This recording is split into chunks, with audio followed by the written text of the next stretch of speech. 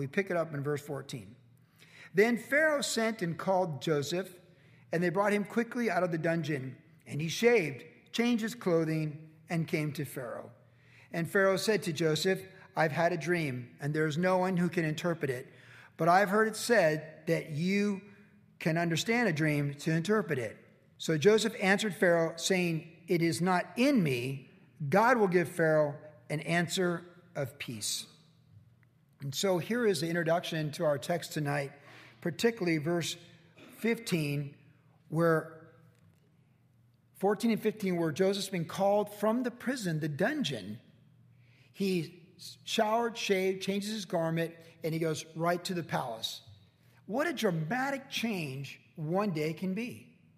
It's just amazing how much in one day such a profound positional change can happen. I mean, he's here in the dungeon when he wakes up that morning, and he's true to who he is, faithful in his relationship with God.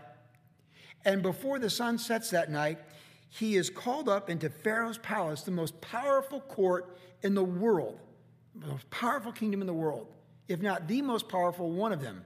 And so he goes from this place in the depths of obscurity where he's faithful to the court of Pharaoh in the palace, from the prison to the palace in one day.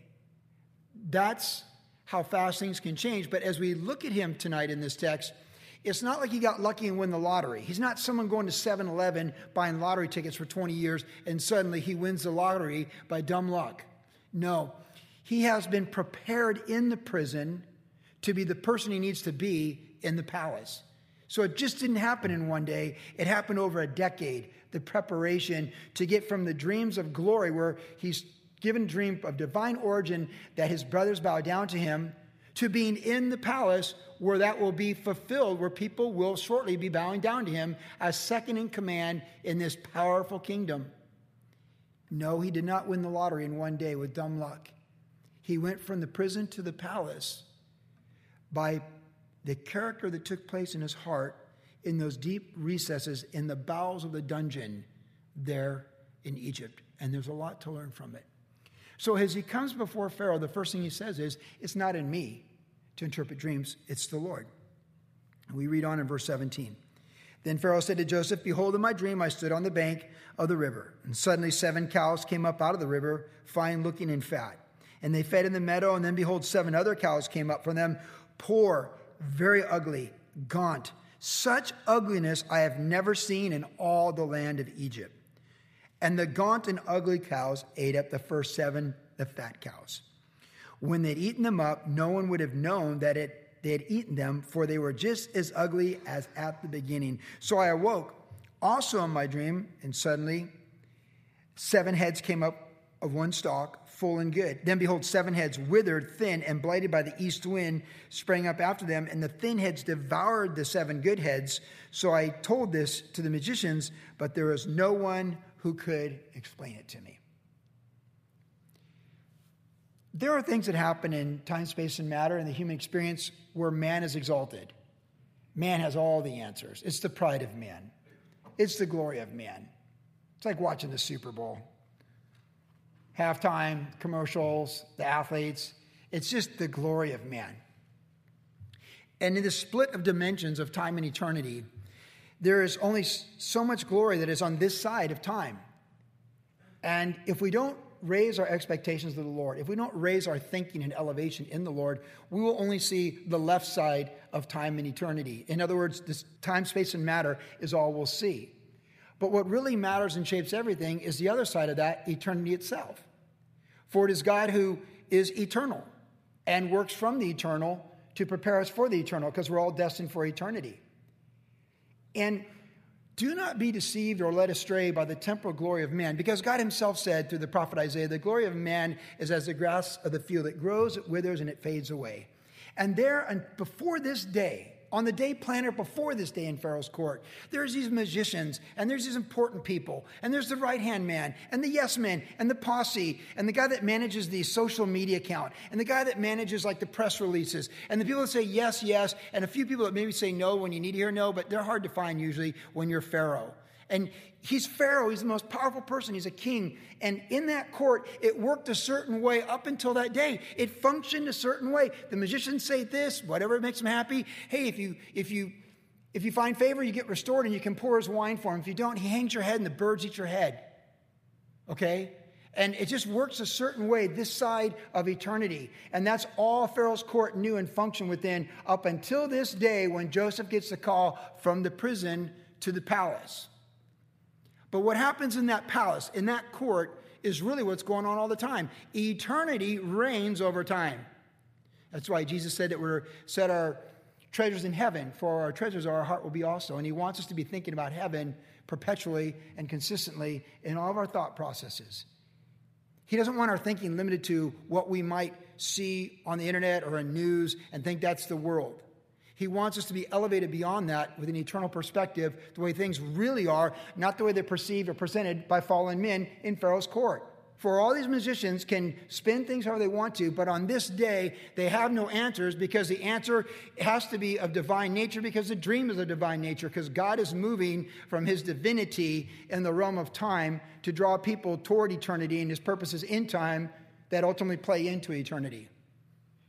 We can never forget this is the bigger picture. Joseph is no different the person in Pharaoh's court than he was in the prison that morning when he woke up. He might look different because he's been cleaned up and shaven and all these things, but the character of that man has not changed. He's a man of faith before he comes to the court, and he's a man of faith in the court. And now the scales turn. The scales tip. They tip from the temple to the eternal because Pharaoh, the most powerful man on the planet, has had this dream from God, and none of these people in his court serve God or know God, and therefore they're worthless. They're worthless counselors. It's out of their pay grade. It's not in their wheelhouse. But for a spirit-filled man or a spirit-filled woman, it's right down our strike zone. This is right where we function. When you walk by faith and you live by the Spirit and you walk in humility and you give God glory for everything he does in your life, when this day arises, it's always going to be about the Lord, not about you. And that's what we see from Joseph. Think about this. He was in the prison that morning and he probably looked like someone stranded on an island. You know, it said he shaved. He probably was, probably had a beard and all this stuff and looked like, rough, like whatever the perception. However you looked in a prison in Pharaoh's court or in Pharaoh's prison, that's how he looked. They said you can't go in the court looking like this, so they cleaned him up and they changed his garments. But when he got to the court, he wasn't swayed by the power of men, any more so than Daniel was when he came into the court of Belshazzar to interpret the writing on the wall. Because the very first thing out of his mouth is, it's not in me, but God is the one who will do it. You talk about boldness at your new job. You talk about being spirit-filled. Pharaoh's going to say he's a spirit-filled man. Who can do a better job than him? That's what he's going to say before this text is done. But that when he has that moment, he comes before a position of power, he's not trembling. He's not impressed with men. He's not afraid of men. He's not disrespectful for men. He's learned respect in where he's at. He's learned respect for the person that's going to be hanged. He's learned respect for the person who's going to be restored. He's learned respect for all the prisoners, the ones that are justified, horrible criminals, and respect for those who have been unjustly put in prison. He's learned the whole experience at the bottom of the human experience for a long time in Pharaoh's prison. And so when he stands before Pharaoh, he's no more the impressed or unimpressed than he would be before anyone else. Think about that. What if you stood before the president, the last one or the current one or the next one? How would you feel? What if he called you forth and said something? How intimidated would you be by the power of men or women in that situation? But when you've had dreams from the Lord, betrayed by your brothers, thrown in a pit, been falsely accused of attempted rape in a job that you are faithful and obedient in, and spent years in the prison where people forget about you, you know what? You have eternal perspective.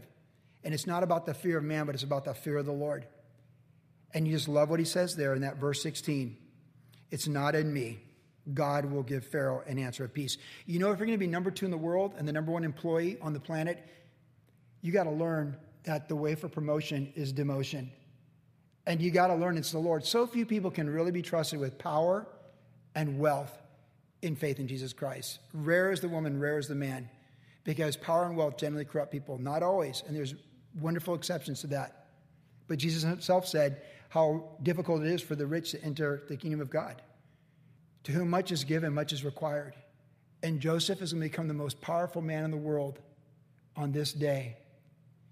And you got to appreciate when he gets to call up to the big leagues, to the corporate office, and stands in the office of the big boss who's behind his big desk with all of his board of directors that don't have the answers. He says, it is not in me to do this, but God will do it. Isn't that beautiful? Just meditate on that for a minute. Like, he's not falling back on his degrees or how he's been educated or anything like that. He just says, I'm nothing, God is everything. Before honor is humility. For anything that God's going to do in our life, it's going to be humility precedes honor. And when you look at great women of God, great men of God, you'll see time and time again that God allows them to experience great adversity, even injustices and great affliction, to prepare them to have great power so they understand it with the right perspective and the full perspective. And Joseph was that man. It's not in me, it's the Lord. For great things to really be done by the Lord in our life, we have to understand it is in fact his ability and our availability. We need to understand that he resists the proud but gives grace to the humble. Or as it says in the book of Jeremiah, seek ye great things, seek them not. It's about being faithful in the little things. For to her who has, more will be given. But even to her who does not have, even what they have will be taken from them. So we understand for men and women with the kingdom of God that these experiences that take us from the prison to the palace, before the prison guard to before the most powerful man in the world, in the experience between these two things, from the pit that the brothers threw him in to the betrayal in Potiphar's house to the prison and all these things, that the first sentence and the only sentence out of Joseph's mouth when he stands before the most powerful man in the world is, it's not in me. It's not in me, but God. It's with God. You know, some of us would be afraid to say that, right? Like, it's God. Like, oh, here comes the God rap, right? It's like, man, you spent a decade in prison for falsely accused for rape, attempted rape. You're like, whatever. Hey, it's not in me, it's God. But remember, Joseph did have the dream, and he believed it was from the Lord. So he hasn't lost faith or lost hope. It's like, it's not in me. To the Lord. We need to remember that. And I think most of us know that. But now more so than any other time on this planet, you got to believe that God wants to do great things. And a generation's arising that needs to be encouraged to seek him, to humble themselves before him, and to be available to him, and to see stories of faith in their generation, their life. And we need to encourage them by our examples through what we've gone through, that it produces this in our life. That we have humility and we have faith. And that's what Joseph has. It's not in me, it's the Lord. Humility in our witness and a quick articulation of faith in God in our witness is the evidence of someone who has the right perspective on this side of time because they're living for the other side of it, eternity. A second thing we see here as we go forward is, as the dream is given, so the dream is pronounced. This dream, there's never been a dream like this, and Pharaoh, the most powerful man in the world, is terrified. He describes these cows as ugly, horrendous, and he's never seen anything so ugly in his entire life. It's a scary dream for the most powerful man in the world. Verse 25, then Joseph said to Pharaoh, the dreams of Pharaoh are one. God has shown Pharaoh what he's about to do. The 7 good cows are 7 years, and the 7 good heads are 7 years. The dreams are one. And the 7 thin and ugly cows which came up after them are 7 years, and the 7 empty heads blighted by the east wind are 7 years of famine. This is the thing which I have spoken to Pharaoh. God has shown Pharaoh what he's about to do. Indeed, 7 years of great plenty will come throughout all the land of Egypt, but after them 7 years of famine will arise, and all the plenty will be forgotten in the land of Egypt, and the famine will deplete the land. So the plenty will not be known in the land because of the famine fall on it, for it will be very severe. And the dream was repeated to Pharaoh twice because the thing is established by God, and God will shortly bring it to pass. The second thing we see in this story, apart from the dream, is now the interpretation of the dream. So we've had Joseph come into the court, and he says, God will give the interpretation. It's not about me, it's about the Lord. And now as Pharaoh articulates the dream, Joseph interprets the dream, and it's still all about God. It's still all about the Lord. The dreams of Pharaoh are one. God has shown Pharaoh what he's about to do. In a very subtle way, Joseph, in a very natural way, is reminding Pharaoh that God has the final say, even over Pharaoh. God has shown you something that you yourself wouldn't know. God has shown you something that you cannot figure out, or all your people. And isn't that really how it works? Sooner or later, deep in the recesses of every human soul, no matter how powerful or how fallen to the other extreme, we come to places where the mortality and the questions of mortality and purpose of life, the big questions that all people have to ask themselves deep in their souls, particularly as they enter adult years. Sooner or later, we're forced to come to conclusions about our worldview, about who we see in the mirror, the purpose of that person's life, our timeline and our generation, and what it all means. You can be so powerful, and yet you can lose it all in one day because you step into eternity. Or as Jonathan Edwards used to say back in the colonial era, we're just one slippery step from sliding into eternity. And we most of us understand that. But there are so many people that we know that don't think about eternity. They don't think about accountability to the Lord. There are people we hear about that might frustrate us, that seem to want all the power, which is nothing new under the sun, who don't think about eternity, don't fear eternity, don't fear the Lord. Going through my devotions in Jeremiah, it's just time after time, it's just someone else that doesn't listen to the truth and the frustrations of that and how it affects Jeremiah and his generation. But he was faithful in his generation, and that's really the lesson of Jeremiah's life and ministry at a very difficult time when he lived on the planet. Joseph is used by God to remind Pharaoh that even Pharaoh bows the knee to somebody. And we're told by the Lord himself in the Old Testament, as I live, every knee will bow and tongue confess that I am the Lord. And then we're told in the New Testament that's affirmed with the gospel of the Lord Jesus Christ, that every knee will bow and every tongue will confess that Jesus Christ is Lord, to the glory of God the Father. So we can bow the knee now through receiving Christ and humbling ourselves and repenting of our sins and putting our faith and trust in him as our Lord and Savior. Or we can step into eternity and the books are open and we'll bow the knee and we'll confess that he's Lord to the glory of God the Father before we're cast in outer darkness. But there are no other alternatives. There's no other alternative universes where anything else other than that awaits the destiny of humanity. For all things are made by Christ and for Christ, and in him all things consist. And it's to the Lord to whom we must all give an account. And the Holy Spirit cries out on this side of the dimensions, seek the Lord, serve the Lord, and only the Lord counts. And everything you do, do it heartily as unto the Lord, not unto men, knowing that from the Lord you will receive your reward. That's all that counts. You know, to be here at church on a Saturday night, it shows wisdom. It shows a desire to pursue the things that really matter. But to wake up on Sunday morning, Monday morning, and do the same is even greater. To take what is taught here for you and to seek the Lord on your own with your devotion time, your time in the Word, your time in prayer, what you seek after, because we're going to flip. It's going to go the other way. We're all just passing through this timeline, and that's the reality of it. And you come here to be reminded almost every week of that. And we should be reminded. Peter said, I remind you the same things time and time again because we need to be reminded. And Pharaoh needs to know, you're not God. God is God.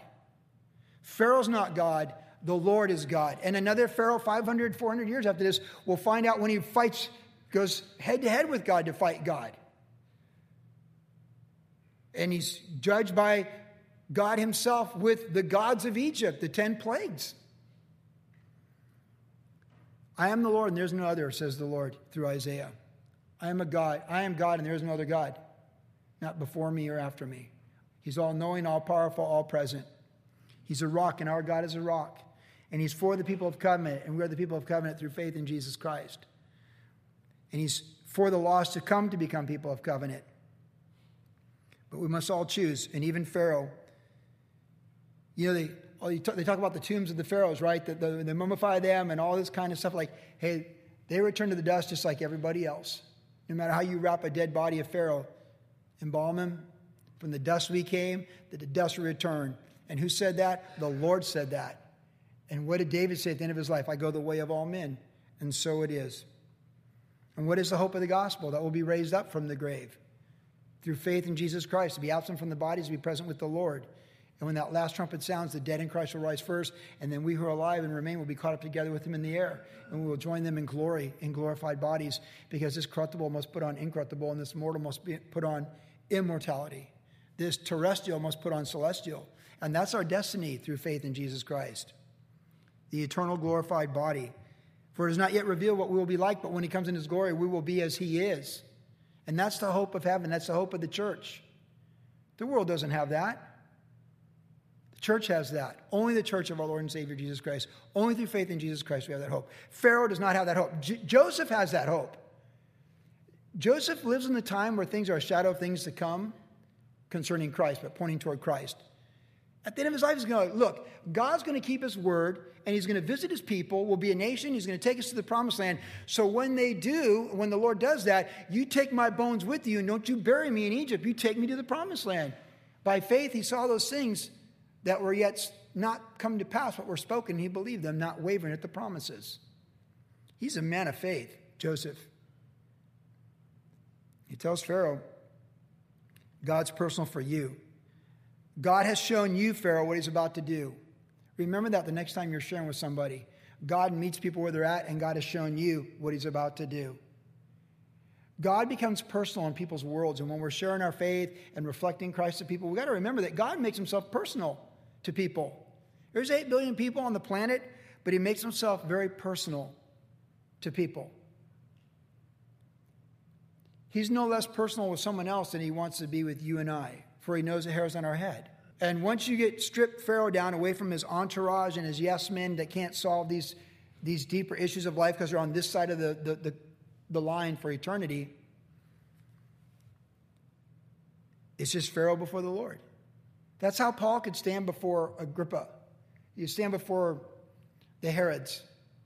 You could stand before Caesar and Festus and Felix and governors and powerful people. And Paul didn't blink because he knew the Lord's the final authority, and he knew it was all about the Lord. That's how we want to be. The last thing he said here to Pharaoh in verse 32 is, because the thing is established by God, and God will shortly bring it to pass. And we would say yes and amen to the second coming as well. The things God has spoken about his return, they're established, and they're going to come to pass. And there's not one rebellious heart on this planet that can keep the Lord Jesus Christ from coming back in his glory for his church, with his church, to establish his kingdom. There's no Pharaoh on this planet.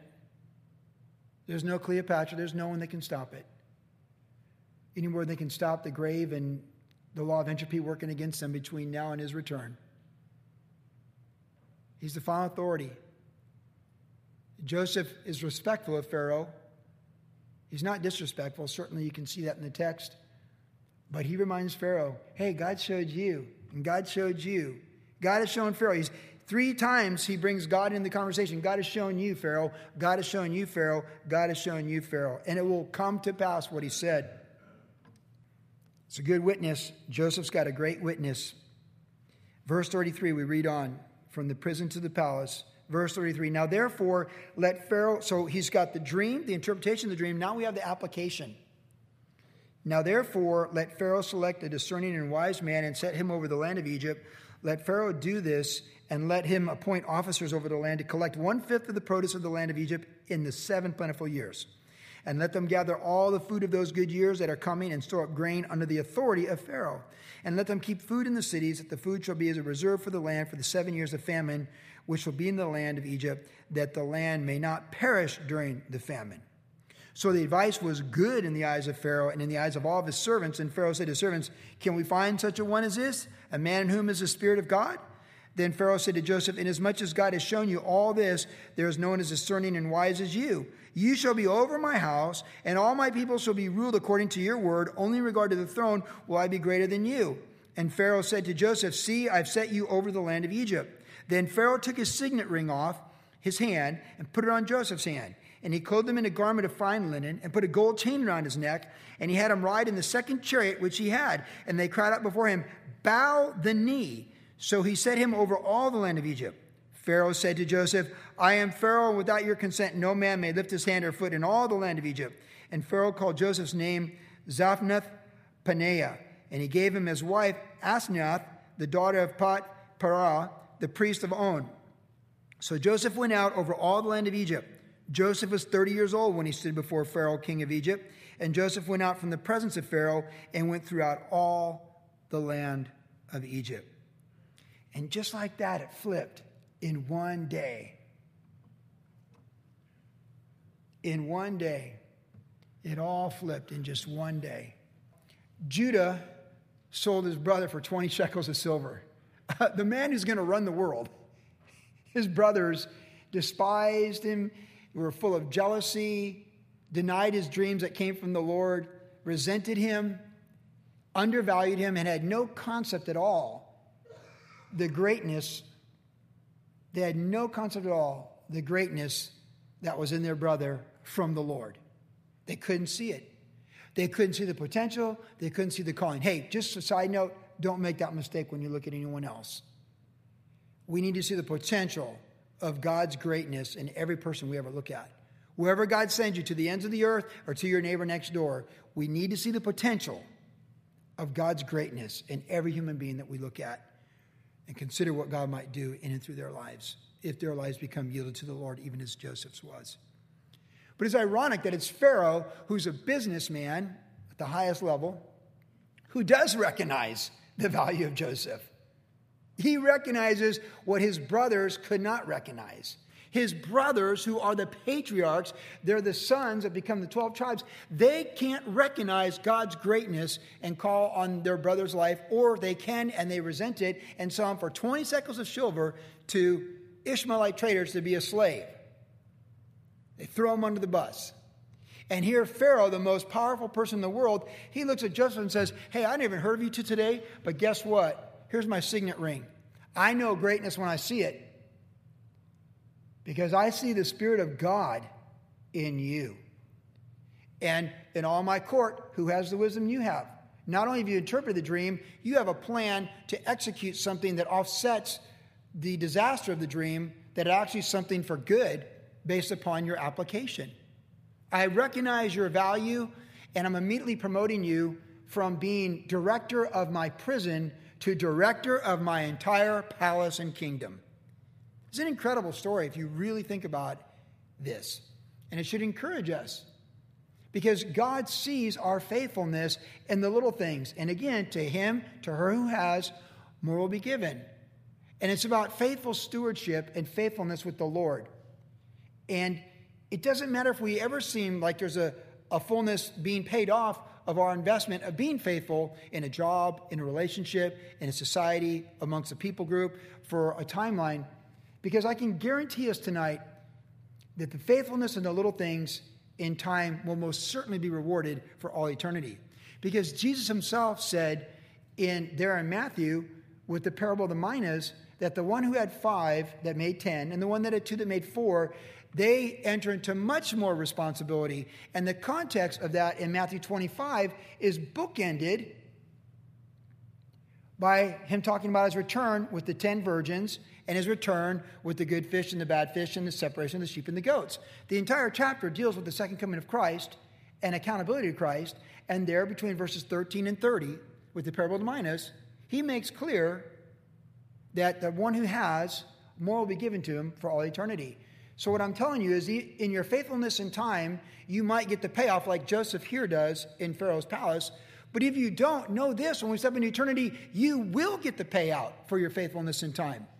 And eternity is going to look a lot different than what we think it's going to look like. I'm quite certain of that. Because all those people that seem so obscure or neglected or off the grid or off the radar that are faithfully serving the Lord without accolades or praise of men, even a pat on the back, those people are ruling and reigning in the kingdom. And many people who blow their own horn, sound their own trumpet in religion's name or in Jesus' name in self-promotion or whatever, or without Jesus blow their trumpet, they will be fortunate with Jesus to be in the kingdom. And those, of course, that are cast out, and they're a distant memory, like civilizations that are buried under 20 feet of dirt in the Middle East right now that no one even remembers. They came and they went, and who remembers their story? I mean, Solomon says that in Ecclesiastes. Solomon is 3,000 years ago, and he's saying, kingdoms come, kingdoms go, and no one even remembers them. Who even remembers it? He said that 3,000 years ago about the kingdoms that came before him. That's what we think of his kingdom now. Jerusalem has like 17 layers if you go to it. Jerusalem has been burnt and like when you go to Jerusalem, there's layers and layers and layers. But this is our timeline. And our faithfulness for our timeline in what God's created us to do, there's a reward for that in our faithful stewardship. We may not ever rule in Pharaoh's court. We may never have the most powerful person in the world hand us a signet ring, his credit card, his line of credit, and say, run the world. In fact, I seriously doubt we will. But we might have some similar things in our world and how we see things that might happen where you get promotion. Promotion comes from the Lord. You might not get promotion. But we don't do things as unto men. We do things as unto the Lord. And you might spend your whole life in prison being faithful. But wait till you get to the kingdom, because there's no greater palace than the palace of the kingdom. The presence of the King of Kings, right?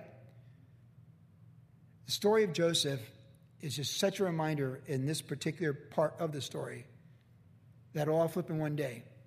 And for those that are faithful in time, space, and matter, and endure injustices, and stay the course of being faithful unto the Lord, and not making excuses for failure, but growing and learning in their journey, when they step into eternity, he will say, well done, good and faithful servant, and he will entrust more to us. And what he entrusts to us is never taken away from us, because we don't do the redo on what time and temporal establishes for all eternity. Once it's in eternity, it's locked in. There's no redo. It is what it is in a whole nother dimension. And eye has not seen nor ear heard those things that he's prepared for those who love him. And he's revealing those things to us by the gospel. And as we're being transformed from glory to glory, spending time with the Lord, as in a mirror, it says there in 2 Corinthians, when Paul saw the third heaven, the presence of the Lord, he could not describe it to us. So by faith, which it always is, we receive these things, we believe these things. And it's our faith in the coming glory that pushes us and spurs us and encourages us to make the right decisions in stewardship and faithfulness on this side of the timeline. On this side of the timeline, we live like we're already in that next side of the timeline. And then when we transcend it, we're just entering into glory. When you step into eternity, when I step into eternity through faith in Jesus Christ, we literally pass from the prison to the palace. We literally pass from the prison to the palace. This corruptible must put on incorruptible. Paul said, to live is Christ, but die is gain. That is going from the prison to the palace. That's what it means to live for Christ. We go with everything we got for the kingdom until we breathe our last, and then we're in the palace. And to be living for any other reason is not to be living at all. Because Jesus said he came that we might have life and that more abundantly. And abundant life is in living for eternal life for the King. And all the little distractions, the cares of this life that choke out the good seed, all the persecutions that we wilt back from that make us shrink because we don't have a deep root, all those things that get ripped out of our heart because we didn't have faith and trust in the Lord and we let the devil rip those things out of our heart, it's our loss. It is up for us to accept the responsibility to passionately pursue the Lord in our own best interest as servants of the King. And you can't make your spouse see the day of the Lord, and you can't make your children see the day of the Lord. You can't make your parents see the day of the Lord. But you can sure wake up in the morning and say, I see the day of the Lord. And you can choose to pursue. We can choose to pursue with everything we got the day of the Lord. If we're in the prison, we're in the prison. If we're in the palace with the signet ring, whatever it is, we choose to do what's right and be faithful. So we think about going from the prison to the palace. When he got to the palace, it was so obvious that the Lord was with him that Pharaoh said, this is an amazing young man. The Spirit of God is with this man. And so, as we think about our journey, we want people to look at our lives and look at your life and my life and say, the Spirit of God is with this woman. The Spirit of God is with this woman. And they don't know the Lord, but there's the Spirit of God. This is a Spirit-filled woman. This is a spirit-filled man. And if it's a high place in the palace, okay. If it's just being faithful in the prison, okay. But be a spirit-filled woman. Be a spirit-filled man. Because then when you're caught up to the palace, whether it's the ultimate palace or some palace here on earth, you're not caught off guard. You don't have to change who you are. You don't have to look for something and create something, manufacture something like, oh, I'm in the palace. What do? It's like you are who you are. When you're a spirit-filled woman, you are the spirit-filled woman in the prison and you're the spirit-filled woman in the palace on the same day. You are who you are. And it's the same for the spirit-filled man. You are who you are. You're not trying to manufacture it or impress somebody or anything. Like, hey, I'm nothing. It's not of me, but the Lord is good. And he will give you the dream, the interpretation. Hey, he's talking to you, Pharaoh. And Pharaoh's like, hey, he's with you, Joseph. You want a job? How'd you like to run the entire company? But the way up with the Lord is always down. For before honor comes humility. Before promotion comes demotion. Because otherwise, if he just raises us up, there's no character, there's no depth, and we train wreck it. Look at all those kings in the Old Testament who get power and they just train wreck it. They can't listen to prophets. They lose all common sense. They go into the temple going like, I'm king, I can be a priest. Like, no, you can't. And they get leprosy and they end their reign in exile, like Uriah. No, that brokenness that God gives from the pit to the false accusations to the prison, that's part of the process so that when you're in the palace, you're ready to be that person that you're meant to be on the day of the palace. It is, in fact, the journey of afflictions and trials and tribulations in time, space, and matter that prepare us for the glory of service and honor with the King for all eternity. It's the journey that prepares us for the destination. And you say, why do I suffer and go through afflictions and false accusations when people don't serve the Lord, don't go through those same things? Well, maybe they do, but if they don't, God's not preparing them for eternity. They're not part of his plan. You're part of the plan. It's kind of like parents. I don't try and parent other people's kids. I invest my parenting in my children. And I love little kids, but I'm investing my grandparenting in my grandchildren. That's my wheelhouse. That's my stewardship. The last thing we see here is in verse 47. So we see that from the prison to the palace, that it's not in him, it's the Lord. That when he's speaking to Pharaoh, he's got the boldness of the Lord, and he's reminding Pharaoh that God's personal with Pharaoh. And then Pharaoh says, you know, the Spirit of God is with you. And so it's all going good. And he's given the full authority to do everything on behalf of everybody, because a spirit-filled woman, a spirit-filled man is hard to find. And when you find one, they're the ones that should be in charge, because they're the ones that have the mind of the Lord. And verse 47, we read this. Now in the 7th plentiful years, the ground brought forth abundantly. So he gathered up all the food of the 7 years which were in the land of Egypt and laid up the food in the cities. He laid it up in every city, the food of the fields which surrounded them. Joseph gathered very much grain as the sand of the sea until he stopped counting, for it was immeasurable. And to Joseph were born 2 sons before the years of famine came, whom Asenath, the daughter of Potipharah, priest of On, bore to him. Joseph called the name of the firstborn Manasseh, for God has made me forget all my toil in all my father's house. And the name of the second he called Ephraim, for God has caused me to be fruitful in the land of my affliction. Then the 7 years of plenty which were in the land of Egypt ended, and the 7 years of famine began to come. And as Joseph had said, the famine was in all the land, but in all the land of Egypt there was bread. So when all the land of Egypt was famished, the people cried to Pharaoh for bread. Then Pharaoh said to all the Egyptians, go to Joseph, and whatever he says to you, do. The famine was over all the face of the earth, and Joseph opened all the storehouses and sold to the Egyptians. And the famine became severe in the land of Egypt, so all the countries came to Joseph in Egypt to buy grain, because the famine was severe in all lands. Joseph, a spirit-filled man, is not only going to save his own, well, he's going to save Egypt. He saves his own family that's up in the promised land, and he saves other nations. That's what spirit-filled women and men do. They save other people. At the end of his life, Joseph's going to say, you guys meant it for evil, but God meant it for good, for the saving of many lives. That's what spirit-filled women and men do. They save other people. They save their lives. They make a difference in their lives. Carnal people are gravitational. That's all about them. But spirit-filled women, spirit-filled men, they're about the Lord, and they save other people. Their actions are based upon serving and blessing other people. And their priorities are to grow and mature in their faith through the life experiences, be it good, bad, or ugly. Which brings us to the final thing here.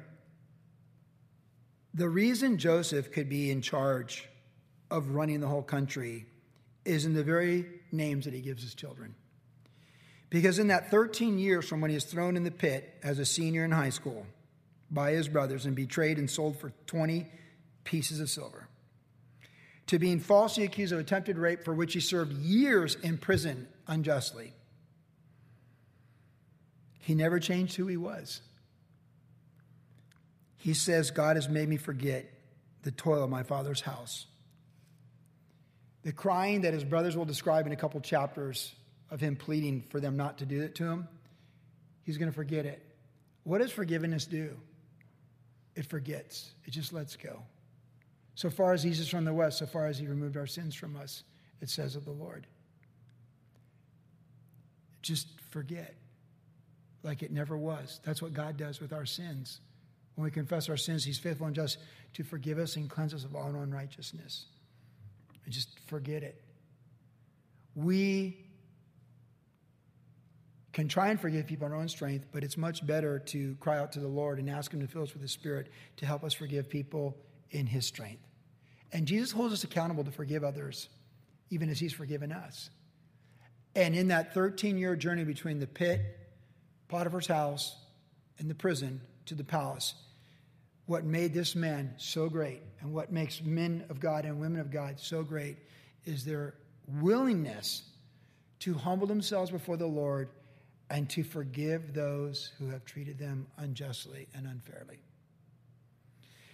And I say this fairly often, but the three great equities of life with the King of Kings is purity, suffering, and forgiveness. Those are three equities that are always in with the kingdom of God. Purity, afflictions, and forgiving others. And to the degree that we invest in those things that reflect the character and the heart of God and the nature of God, it is to our benefit. Before the crown, there must be a cross. And Jesus came and bore a cross and rode in on a donkey. It's cold. But when he comes back with the crown on the white horse, that's the fullness. But we're told in Hebrews that he learned things, if you will, in the context of time as the Son before the Father, as he suffered and endured unjustly for our sins. Before the crown, there is a cross. And however it is we get on the cross, whatever it is that happens to us on the cross, that's part of the process to prepare us for all eternity. We cannot get to the end of our life and say that we've not forgiven or we're filled with wrath and bitterness, but we need to start calling our children and grandchildren, the Lord made me forget the toil of my father's house. I've completely forgotten. I've let it go, what they did to me and that heartache. That's who we need to be. We have to forgive. And it's not in us to forgive, but if we cry out to the Lord to fill us with his Spirit, to be Spirit-filled men like Joseph, the love of God shed on our blood and our hearts, Romans 5 tells us, by the Holy Spirit. And therein we can forgive. Spirit-filled women can forgive. Spirit-filled men can forgive. Carnal men do not forgive, and carnal women do not forgive. But Spirit-filled men and women can forgive and forget the toil. Let it go. Make it an offering. Give it to the Lord. Manasseh, God may forget. And then Ephraim, he's caused me to be fruitful in the land of my affliction. See, in the end, we need to let the affliction work in our life to make us fruitful. Because that's the end objective. Afflictions and injustices that make us fruitful. The greatest testimonies, even the world esteems testimonies of people who have suffered unjustly and what they can bring forth from that. We don't esteem shallow people. We esteem people who have endured great injustices and the ability to forgive others for that and made a world a better place. Now, people do that this side of time. It only benefits the temporal. But the greatest people do it this side of time where it benefits all eternal, all the eternity. And so the real route from the prison to the palace is what is going on in our heart. And when you name your children, I forgive, and I've been fruitful in affliction, The journey did exactly what it was intended to do. God allowed these things for you to be crucified, and you received it as a woman of God and as a man of God, and the world's a better place because of it. And now when you stand before Pharaoh, you say, you know what? It's not in me, but it is in my God. And that's what you learn on the cross, and that's what you learn in the afflictions and the trials and the heartache, is that, man, it's the Lord. And there are no shortcuts. We must be women of character. We must be men of depth. And that only comes through the afflictions. And would to God, as we move toward eternity, me being one of the oldest people in this room, that as we go before you and your children and your children's children and my children's children in the IT room right now, that as we move toward eternity and we're in assisted living or in memory care, that we can say, we don't remember and we forget all the toil, and we have been fruitful in our afflictions. That's how we want to be. That's how we need to be. That's the only way to be. There are no other alternatives that are worth living for. That's the one we want.